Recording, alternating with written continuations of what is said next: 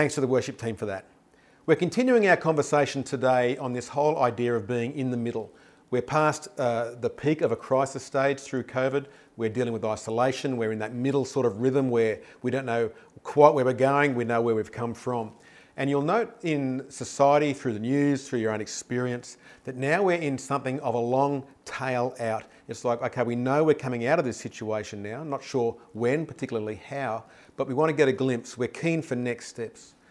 And I'd like to reflect on our own journey as a new church and as you as an individual Christian as to, well, where are we going to go with an issue particularly like the one I want to focus on today, which is mission, and in particular, international mission. We'll talk into all sorts of mission, but today particularly we're going to focus on what we're doing overseas. And the sense that we're in the middle in a space with mission as well. And this middleness that we're in is somewhere between Christendom and kingdom. And quite often you've heard me say a pretty broad term such as Christendom is dead.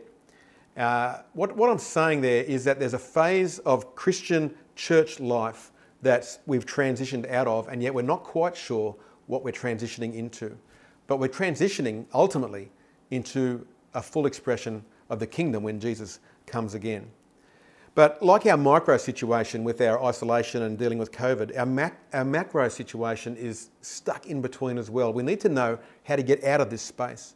So let me talk into that just for a moment because it's worth examining the context and the detail of that. So we're coming out of this thing called Christendom. And Christendom was really a dictate of Western culture, where we identified if this is a Western culture, this is a Christian culture. It was taken for granted, and the line between church and state, even though it was always implied, there was a lot of correlation going on there. And the social contract, if I can use that term, some will know more about what that means than others. And a social contract is the agreement among the society about how we do society.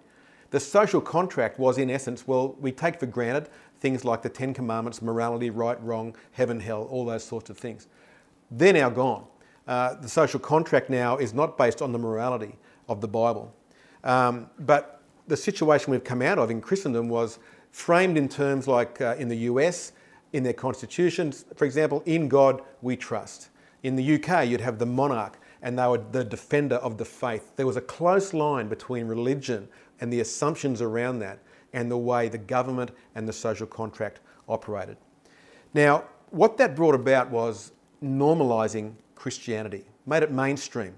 But by doing that, we actually denormalised missionary calling. We made it something unique. We made it something sort of fringy. And the way we went about missionary tasks in this Christendom mindset was that where there was imperial expansion, we saw in the wake of that gospel expansion. And so you saw the missionaries closely follow on the tail of the explorers as they went in and discovered new lands. Soon the missionaries would go in, and as they would settle, they would sort of impose Christian faith, which was really just Christian culture in many ways, on top of an existing culture. So the downside of that was that the religion was imposed on the conquered. It was very empire-based, empirical in that way, not ideal, and didn't have a lot to do with a person's personal experience of faith. It was an imposition upon their life. The upside of that was that we did have incredible examples of missionary life by people like David Livingstone in Africa, Hudson Taylor in China, and these guys literally gave up their life to embed themselves in other cultures and inspired generations for 100 years or so about getting into missionary and really going in harm's way to do that. So that season has gone really since we transitioned out of there about the 50s and the early 60s. In our more immediate landscape, we can look at what was happening yesterday in the last few years and what we're experiencing now. In our yesterday, mission was really seen without so many words as being for the radical fringe. It was almost for that person that quite often didn't seem to quite fit in the West. They seemed to gravitate onto mission because they seemed to fit more easily into other cultures. But the reality is that right now, and in the near future, what we're going into now, is that churches aren't a parish anymore. We've gone from this situation where it was expected that on every second corner there was a church and people from around gathered on a Sunday and that was their meeting place. Those days are essentially over. Now we're much more of a mission outpost. We are Christians in a non-Christian secular land. We're in a post-Christian society with pre-Christian understanding. Very dangerous place for faith in the sense that people think, well, I've been there and I've done that, but they don't realise they have very little clue what they're talking about. They don't understand the precepts of Christian faith and why Jesus came. And so we're getting closer now to being in the situation where the New Testament church was at for the first 300 years, where they saw themselves in the little house churches throughout cities as little missionary outposts, where they would pray together, and they sensed this obligation to go, to spread. The mandate of Jesus was very close on them. And so our current reality that we're going into now is embracing this sort of pre-kingdom mindset. The kingdom will come fully when Jesus returns. So we're in this pre-kingdom mindset, the pre-kingdom reality where as it says in 1 John 3:2, he describes it really well. He says, now we are the children of God. It's right now. But what we will be has not yet been made known. It's this nowness and not yet as well. We're there, but we're not there. So we're experiencing a sample. We have a deposit of the Spirit, for example, but the fullness still comes sometime in the future. And so we're sent in this middle space to experience, not ourselves, and then to propagate an example and a demonstration of the kingdom. So Paul, the first missionary, he went on to live this lifestyle very clearly, and he articulated it very well in the way he did that in Romans 15:18-19. And he says, I will not venture to speak of anything except what Christ has accomplished through me in leading the Gentiles to obey God. And he's talking there about, he's seen radical transformation, he's seen change in lives. But how? He goes on to say, by what I have said and done. So there's talk, there's an apologetic, there's things that he's done, talking about morality and social justice, these sorts of things. And then by the power of signs and wonders through the power of the Spirit of God. So from Jerusalem all the way to Illyricum, I have fully proclaimed the gospel of Christ. So by fully proclaimed, Paul is encapsulating these three ideas of words, deeds, and signs. It's a multifaceted sign of the kingdom. And it's true, and all good theologians will say, we are here, we are representatives, we are a sign of the kingdom. Our life is a sign. And my argument to add to that would really be, yeah, we are absolutely a sign of the kingdom, but we're a neon sign, we're a powered sign. We're not just on a corner, on a post, getting dirty and have bullet holes in us. No, we're illuminated, we're empowered by the Holy Spirit to be fully that sign.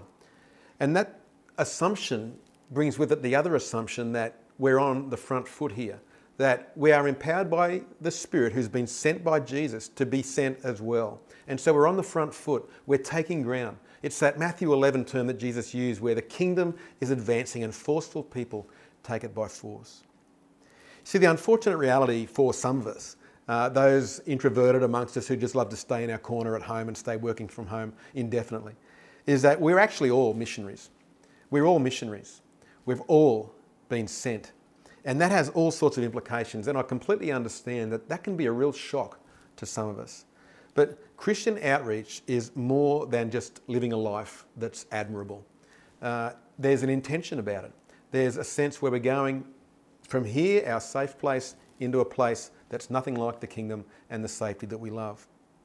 So before he was taken up to heaven, Jesus clarified this, obviously, in Matthew 28, incredibly clearly. Let's look at it. He says, therefore, go and make disciples of all nations, baptizing them in the name of the Father and of the Son and the Holy Spirit, and teaching them to obey everything I've commanded you. And surely I'm with you always. So all that I've commanded, that includes what Paul said, what he's done, and the signs and wonders demonstrated by power. But remember, the command was in the context of the promise. I'll be with you always. My Spirit will go with you. He fills our heart to fuel that mission. And so you can't help but overflow into missional activity. And when I put the mirror up to myself on this, I really have to say, if I'm not compelled to be on mission, if I'm not compelled to share what God's done for me, am I truly filled as I need to be with His Spirit? Because it should be overflowing. The New Testament is incredibly consistent with that. And there are just some aspects of the Christian life that have to be experienced. You can only learn some things by doing them. You can't have the app for it. You can't just read the Bible about it. You can't just have another group talking about being on mission. There are just things that you have to do, and there are things that happen in the context of experience and being stretched in that way. And by avoiding it, somehow we lose this excitement, this stretching, this growing, this joy of seeing God work through us, people like us, just normal people. So what do we actually mean by mission? I just thought maybe we should clarify that. Well, what we don't mean is that we're waiting for an opportunity in our workplace to have a chat. Often we'll say, well, this is my mission field, is work. Absolutely, it is. And those chats are valuable, they're great. It's just not what we're talking about here, about mission. Because those conversations can be occasional, some can have years in between.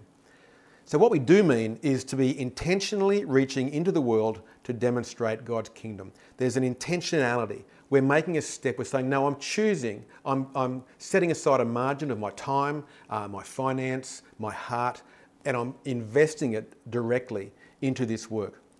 There's a reaching aspect where I'm going beyond the safe walls of my comfortable little church and my padded seats, and I'm going out into a place that's not like that. I'm trying to engage with people who don't understand what I understand. There's a reaching out, and there's a demonstrating aspect where we're being practical, personal, what we've said, what we've done, and the signs and wonders.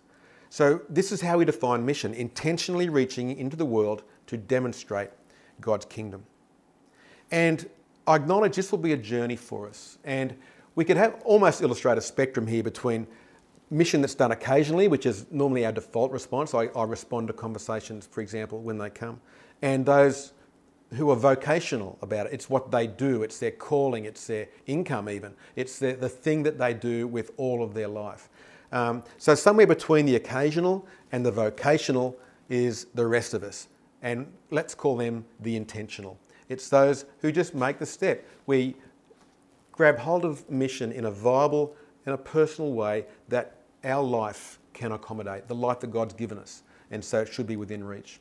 So it doesn't always mean we have to get on a plane or sell our house necessarily. We might do that, but the key would be we do what God asks us to do. We follow what He's saying. We do what He's doing. If He asks you to do all that, then you go for it. If He doesn't, don't feel compelled to do that. But we should just know what it means to be involved personally. We should get some personal buy-in. We should know a name or two and know the people, know their situation. So in different seasons, for you, it might be getting on a plane, but it might be writing a letter. It might be sponsoring a child to get health and opportunity. It might be advocating for a cause like sex trafficking or helping those who are in prison and so on. It might be using your IT skills to further a project, investing what you can do with the time that you have spare. It might be being part of an Alpha team or helping us broadcast our Sunday messages to a skeptical world. It could be starting a DNA small group, a discovery Bible study group where those who are seeking, those who are curious about faith can come and join and then be sent out as missionaries themselves. It could be fundraising for a project through your fitness or your community groups and so on. And so the scope of mission at Kenmore Church is going to be defined. We're talking there about that which is local, that which is national, and that which is international. Those three areas. And we're going to fill those areas as God leads us, as we continue to pray into that. But these three frontiers, you can see Jesus talk about them in Acts chapter 1, verse 8, the last thing He was talking about. He says, "But you will receive power when the Holy Spirit comes on you, and you'll be my witnesses in Jerusalem and in Judea and Samaria and to the ends of the earth." So if you look at the terms Jesus used there, like Jerusalem, Judea, Samaria, ends of the earth, you see those three segments. Jerusalem was their hometown. It's their local community. We want you to engage this gospel around the people that you know, the streets that you know. Judea and Samaria was the broader region of the nation and surrounding nations of Israel. And then obviously the ends of the earth was everywhere else beyond the realms that you understand. And so the temptation can be to neglect one area because there's obvious need in the other. But we don't need to do that. We can respond to what God's doing and what He's saying and the benefits for the people that need to be reached, as well as the benefits for us. And it doesn't need to be selfish to acknowledge that. It's a discipleship experience for us to go into other cultures, to grow and just enjoy being a blessing to other people and then be blessed by what they teach us. So today's focus is really on the international side. We've talked about local before, and national is something happening behind the scenes that we're looking at as well. But we have a responsibility to contribute to our international neighbours. Luke 12 verse 48 has been rattling in my mind now for quite a number of years as you look at our first world situation. Jesus says, "From everyone who has been given much, much will be demanded. From the one who's been entrusted with much, much more will be asked." That's really sobering. There's not a lot of escape there. We get so used to our comfort that it becomes an assumption. And yet the responsibility that we have to share that around for those who have nothing weighs on us, and we need to be reminded, we need to have appropriate challenge around that. We have people in our church, fantastic people, who've been spearheading this sort of work for many years. And so we have work going on through the Hales, Jeff and Karen in India. We have Lani Van Dolsen in Thailand with Hope Behind Bars. We have other work that's been involved in China through International China Concern. And now we're beginning the conversation about a real spearhead which will become, in God's will, hopefully a beachfront, a beachhead for us, if I can put it that way, where we can continue to go back. We can, as a church, become involved. And this idea of joining us with compassion has been one that's been bubbling in my mind for a long time. And so we've been in talks for quite a while now with Compassion and the Fourth Musketeer group with the Men's Physical Challenge to combine a way to integrate our work. And we've come up, we believe, with the right place that we can focus and we can adopt a region together as a church over a long term. And I am talking a long term, where we can see kids grow up. We can sponsor them, we can see their villages blessed, we can see them grow up and see their village transformed, and then they go on to sponsor other kids in that village. And that area is an area called Salatiga in central Java. It's about the middle of the island there. It's a few hundred kilometres east of Jakarta. And there's all sorts of opportunities there that are opening up, not only through Compassion, but through Churches of Christ, and if you remember our friend Malcolm Webber, through his Leader Source network. And so there's all sorts of opportunities for us to really embed ourselves there and do a great work over many, many years. So now we're just going to go and have a chat about that with someone from Compassion. Okay, well, I'm joined here now by Simon Ward, who's not only a friend, but he's also a key representative of Compassion in Queensland. And when I first met Simon, we were co-pastors, well, not co-pastors, he was a pastor of Arana Hills Church and I was a pastor at another church. And so I saw Simon go through the whole journey of looking into mission and how to approach that as a church. And he's now transitioned out of that church space into the Compassion space. So I wanted to ask him a few questions, pastor to pastor, and have him reflect with us that whole journey and how Compassion can really work well for the local church context. So Simon, why is Compassion a good option for a church to investigate as mission? My answer in 2 words for that would be it works. But to unpack that a bit further, Compassion's mission statement is releasing children from poverty in Jesus' name. And so what I liked about Compassion is that the fact that it's all about Jesus, and unashamedly so, but it's all about the local church as well. So all that Compassion does is through the local church. So if you go on the field and you visit Compassion's work, you won't find a big sign saying Compassion, you'll find a sign saying local church. And it's the local church that are reaching out to the children in poverty around them. And when you have a link with them, you're empowering the local church to do what they do and can do best. So they become a hub in the community. So I just found it worked. And that's what shifted me from being a pastor to seeing a local church at work on the field and saying, I need to do more to help this and facilitate this. And so we're talking about a region called Salatiga in central Java. It's a region of about 150, 180,000 people with villages scattered all around. What for you was the real benefit of the sort of strategy we're adopting of adopting villages, adopting works in that region rather than just picking randomly children all around the world? Is what we're going to do really going to make a difference? The benefit of a partnership as opposed to just sponsoring a child from one of the 25 countries we're in is really in that as a local church community, you're all about the same thing. So when you're writing to your sponsor child and they're writing back, and then you'll meet up with a friend for coffee and you're talking about the child you sponsor, you're all singing off the same sheet, as it were. You've got a shared experience where the children are in a similar locality, they've got similar issues they're facing, the culture is pretty much the same. So you're really in this together.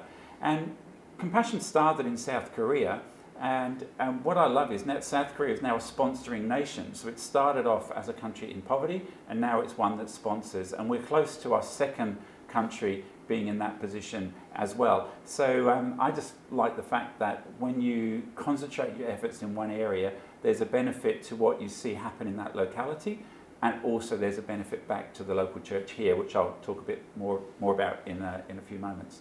So we're very interested in the fact that Java is essentially very close. It's closer than Bali. Can you tell us more about the people and what they're going through? We're experiencing COVID globally. What are they experiencing, and what will they experience in the long term? When you look at a country in poverty, and particularly if I think about the medical situation, because we're all in this together at the moment and realising some of the impact of that. But if you think about a country like Indonesia, a lot of the people that you may sponsor today, a lot of them will cook over an open fire. So that means that there are a lot of respiratory issues just through smoke inhalation. We see this a lot through the field countries we work in. And if you think about the medical side of things, for example, when I've visited many children who are being sponsored, I've met with their families, I've sat with them in their home, and I'll often finish the conversation with, what can we pray for you for? 9 times out of 10, one of the things they will say is, pray for good health. And that's not just because it's a nice thing to ask, it's because health is so important when you're in poverty. So for example, if a father can't work or a mother can't work, that means they can't provide food for that day because it's very much hand to mouth. So when you look at those sort of situations, if you put the fact that they can maybe go to hospital or the doctors for free, but who's going to pay for the medication? So then what's the point of going if they can't afford medication? So health is crucially important. So when you look at COVID-19 and the impact on a place like Indonesia, it's huge, absolutely huge, because they're already stretched with medical resources. So when you put in things like respiratory conditions, lack of money, lack of finance, lack of ventilators, the results can be absolutely catastrophic.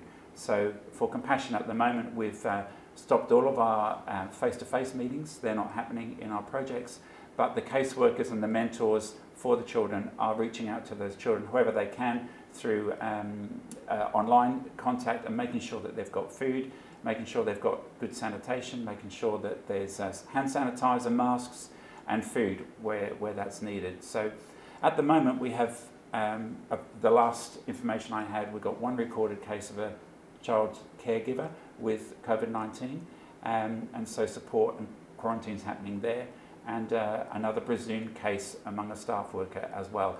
That was as of about 10 days ago. So it is spreading. If you've been watching the news, there were some cases in Jakarta just 2 weeks ago with people actually dying on the street.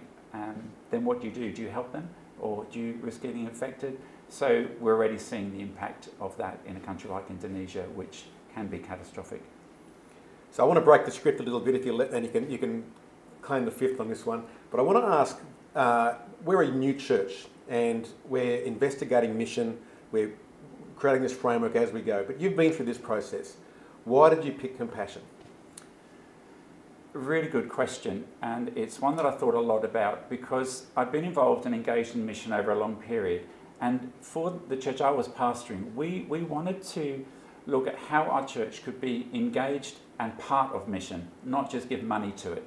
And look, giving money to mission is a good thing to do. It can provide resources. It can show, provide a spread of the gospel and all of those things. But I wanted more than that. I wanted my people to be part of mission, and Compassion provides that. Where as a person you can be writing to a child, you get invested in their family, you can go and visit them, and I think that was probably a key impact for me personally. The first visit I did, it messed me up. And that's a phrase I often use to say, go to the field, go and visit your sponsored child and get messed up. Because in the West we need that. We need to see how other people are living and get out of some of the first world problems that we have and to see what's happening and be inspired. We have a kids club at Arana now because people went and visited children and saw what a local church were doing and came back and said, we could do something like that. And I said, are you saying we, as in me, or is he saying we as in you? And they started themselves, still going today as a result. So I just love that about Compassion because it's connection, I know for you guys there's an interest in a Bible college in Salatiga, a Church of Christ Bible College. Well, there's the option to do a part compassion trip, part Church of Christ, link those things together so that you can get a broader picture of what's happening in that area. Yeah, we're trying to get creative and find ways where we can think of new options and new ways to do that. And so that leads into the Fourth Musketeer conversation.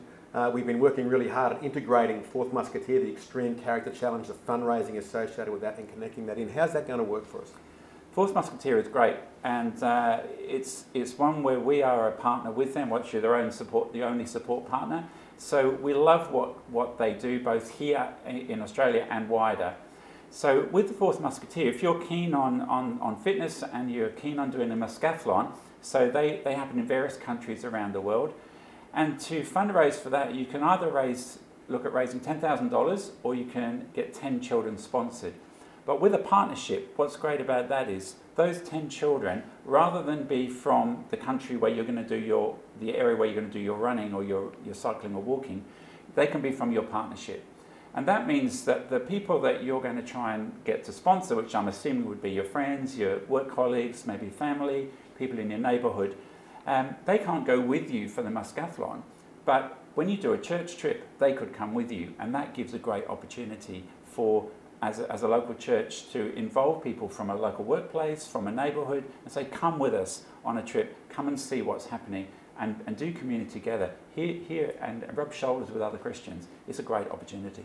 And so how often do you think we could visit as a church, realistically? We usually say up to every 2 years is brilliant, is ideal. Some churches would say, can't we go every year? And we just say, actually, the impact on the local church over there, for them to get ready and to host you and all of that, is quite huge. And we want to make sure they can focus on the children, focus on reaching their families. So every 2 years is great. It's far enough apart to give them space, but it's near enough to be able to build relationships. So every couple of years is ideal. Fantastic. All right, you may have more questions, and what we thought we might do is after the church service ends, we're going to have a Zoom meeting with Simon, myself and a few other people, and we're going to just be there to answer whatever other questions you may have about compassion and some other mission work that we'll be doing. So the link will be in the comments, so join us then, and we'll get onto that in about 5 or 10 minutes. So we're going to link in now to a video that explains a little bit more about what we're doing and why with compassion. And what would be great is if you're one of those people, and I know there's a few out there who've been holding off sponsoring a child till they watched our service today, you'll see a link there that you can link to sign on through the video or during the rest of the service or even after. So let's watch that together now.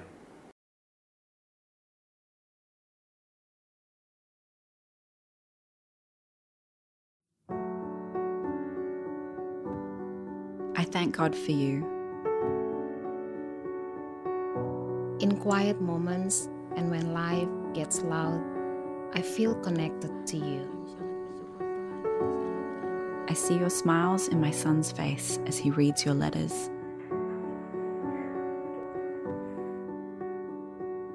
I pray for you, dear mother of a different dear son. Sometimes I imagine what life is like for you. I try to see myself in your situation. Life is so busy, every day is full, but I look forward to meeting you. I want to see our boys play together. This life is so fragile and precious. I work and work, but can't give everything my family needs. But I know the one who can. I pray you will live in him and that he will fill your heart with courage and grace. I can't wait to see you. I can't wait to see you.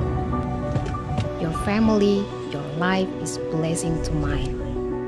I want to thank you for thinking and praying for my family from across oceans.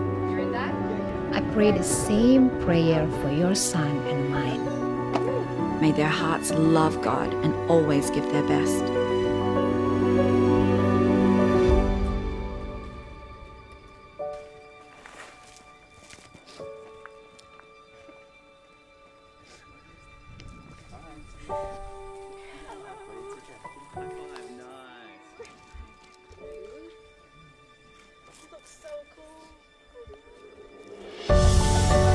May they be kind and generous.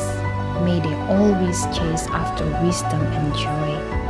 Every day, I pray they will shine Jesus' light into the world No matter where they are or who they're with, may they run and never run out.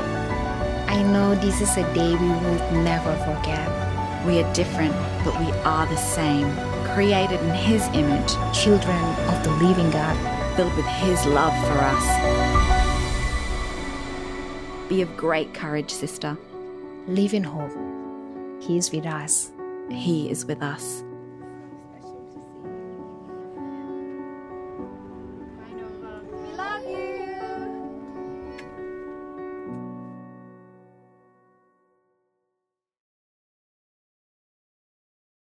I just can't lose this phrase that's in my head, which for me is something like a JFK-sized dream that we're going to send someone to the moon and have them return safely by the end of the decade.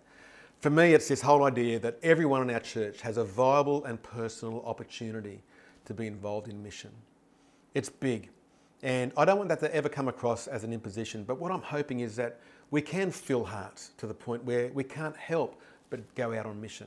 And we just want to create opportunities that are for you, that not only fit, because I think we need to be stretched a little bit too, but present a suitable challenge for us to be about what Jesus really did mandate for us to be doing. And so we're going to find all sorts of ways, and what I hope we can do is become creative about that we can begin to use just our mental juices a little bit to come up with new ways and new ideas. How could I get involved in mission in my ministry? How could my kids' ministry or the worship ministry or my small group, how could we turn this into being a missional experience? And so I'm relying heavily on God speaking to you. I believe He's speaking to me about that, but I'm just one person in this church, and I just want to present that challenge to you. So now we're going to just enjoy a bit of reflective worship, and I just really pray that God would prompt you, and as we've said, we're going to lead into an opportunity to even sponsor a child today. Trish and I will be doing that, and I hope you too will begin to join us as we begin to make a real impact in Salatiga. So let's join in worship together and listen to what God is saying.